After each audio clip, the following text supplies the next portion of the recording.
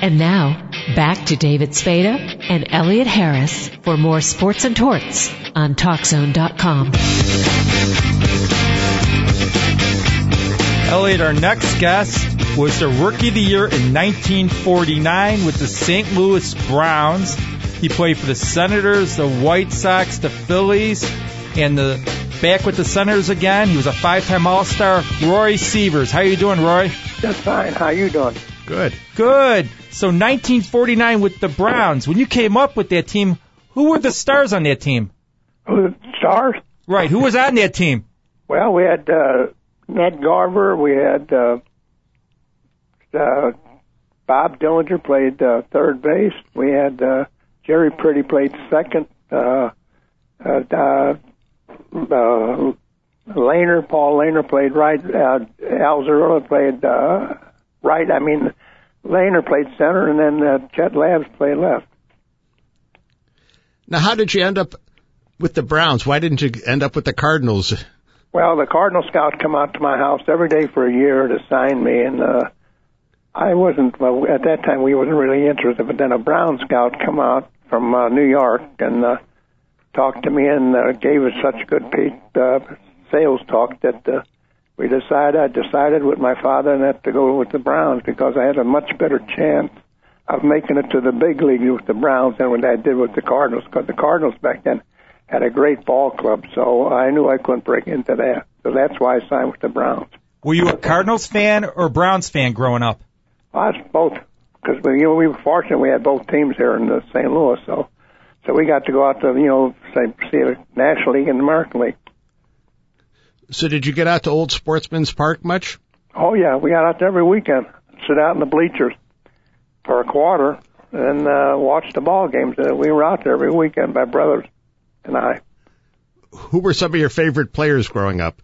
Oh, growing up, Joe DiMaggio was one. Ted Williams at the end was one of my all-time favorites. Mickey Mantle, Yogi, just everybody in general back then. They all had great teams back then. And I was very fortunate to play against some of the great ball players in that time. And then when you got called up by the Browns, did you find it an easy transition from the minors to playing professional baseball? So what was that again? Was it easy going from the minors to being a professional? Yeah. I was sent out to the Pine Bluff, Arkansas, where they had 400 ball players down there when we lived in Armory Barracks. And then you have to go out and work out every day, and they end up picking out a team, and I ended up going to Hannibal, Missouri, which wasn't too far from St. Louis, about 70 miles an hour. 70 miles from here, and that's where I ended up my first year in playing. Isn't that where Shoeless Joe Jackson was from? Hannibal Joe? Hannibal Joe, yeah. I remember him, but I was very fortunate. I had a great year up there, and I hit 318, hit 38 home runs, and over 144 runs, so that was a great season. I thought, man, this game is easy. Well, come to find out, it wasn't that easy. But you won Rookie of the Year in 49, so you say, right, can't be that tough. You're doing something right. Well, I didn't play when I first come up, and I think the first time up I struck out, and I think the second time up I struck out, and I said, well, I guess I'm going to go back to San Antonio, which was a double-A club back then. And then the third time up I pinched it, I doubled down the left field line. Then Zach Taylor, the manager, says, you're going to play tomorrow in a doubleheader. So as fortunate enough, I got 7 for 8 in the doubleheader, and then I stayed in the lineup for the rest of the year. Who was the toughest pitcher you won against? The what? The toughest pitcher that you had to hit against. Oh, Bob Feller. Yeah, he threw 100 miles an hour and he had a great curveball. And as the years went by, I got to be pretty good friends with Bob before he died, and he was just an outstanding pitcher. You go into Cleveland, you face Lemon, Garcia, Wynn, and Feller, so you could go over 20 in a weekend real quick. And I'm sure there's a lot of guys that did. Oh, yeah. That was a great pitching staff. Well, every ball club had 3 or 4 good starters back then. And it was really, you had to be a tough guy up there at the plate, to face all them guys. You got traded to the Senators. What was that like? Well, actually, knock on wood, it was a big break for me because, I hurt my shoulder in 51. I was out for part of the half of the year, and I come back in 52 after Bill Veeck decided we had an operation. I did play in 52 and then 53 with the Browns. And then the Browns were sold to Baltimore, and some reason up there they had some kind of, Jimmy Dykes had a letter or something from somebody in St. Louis stating that I couldn't throw no more. Well, he said, let's get rid of him, and so they ended up sending me to Washington for Gil Cohen. And knock on wood, it turned out to be the best break in my career. So when I got there, Bucky Harris was the manager, and I said, Bucky, I said, where am I going to play? I can't play left field. I can't throw. He said, you're going to play left field. Get rid of the ball as quick as you can because we want your bat in the lineup. Well, knock on wood, I broke their home run record 3 years in a row. So it was a great ballpark and a great city. It was a big ballpark, though. Oh, was it big? Yeah.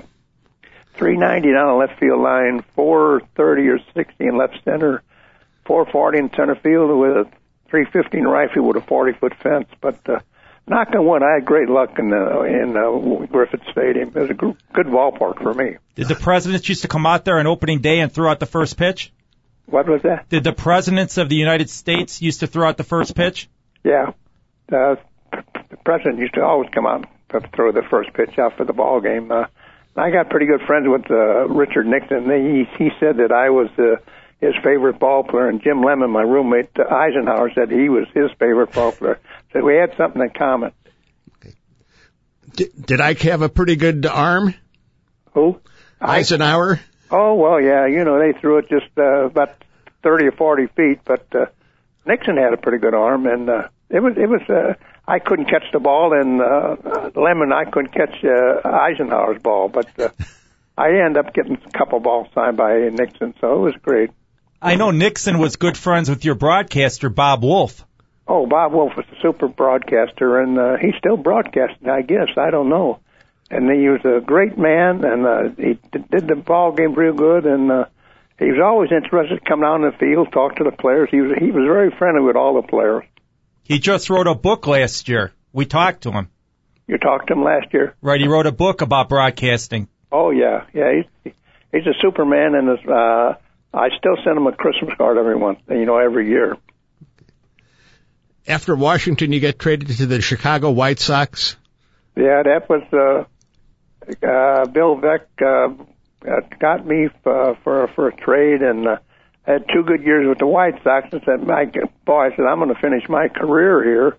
And it ended up that Lopez wanted to go back to the running game, so he thought to give up a little power, to get some guys back here for the running game. Well, he ended up trading me to the Philadelphia Phillies, and which was a pretty good deal for me because I ended up playing, in the National League, and I always wanted to play in the National League, see what it was like, but I always thought I'd end up with the White Sox, and it didn't happen that way. What was Al Lopez like? Huh? What was Al Lopez like? I love the ballpark. The ballpark's a great ballpark to hit in. It really was. And Lopez, if you talked back to him, you sat on the bench for a week. So I guess you didn't talk back to him then. Oh, no. I talked back to him one time. I made an error in left field or something, and they scored a winning run, and I come in, and then he jumped on me, about making an error, and I told him, I said, do you think I go out there to make errors? I want to win just like anybody else. But I said, Nellie Fox was walking down the runway when he said, you said the wrong thing, kid. He said, you know what? You're going to be on the bench for a while. I was on the bench for 1 week. Ouch. What was your favorite moment in baseball? Favorite moment in baseball? Well, just putting on a uniform was for 18 years, which was super to me, an American or National League uniform. I think my night in Washington, D.C., when they gave me a night, and I had my parents up there, my wife and family, and they ended up presenting me with an automobile, which was super, and they gave my wife a fur coat, and I'll never forget that day. It was really an outstanding thing, and the fans up there were just super. I really enjoyed playing in Washington. Now, you still go to the St. Louis Browns every year. They have... every year, yeah. Yeah, we got one coming up We just had one, but we got another one coming up later on in the fall of the year. We have there's about 5 or 6 brownies still come in here. Ned Garber comes in. We have 5 or 6 brownies still live here in St. Louis. I think there's 31 brownies, I think, still alive. Okay. Now, do the Browns, have they gotten any more young fans over the years? Oh, well, we always get fans, and I really appreciate the fans that come out. We have new fans and we have the old fans, but it's surprising. We have about 200 every year for the luncheon, and it's just a super deal. And they had 4, they bring in 2 or 3 guys, and it was really interesting. And one year we had Tom Lasorda here, and he was really great. Great speech, and everybody enjoyed him.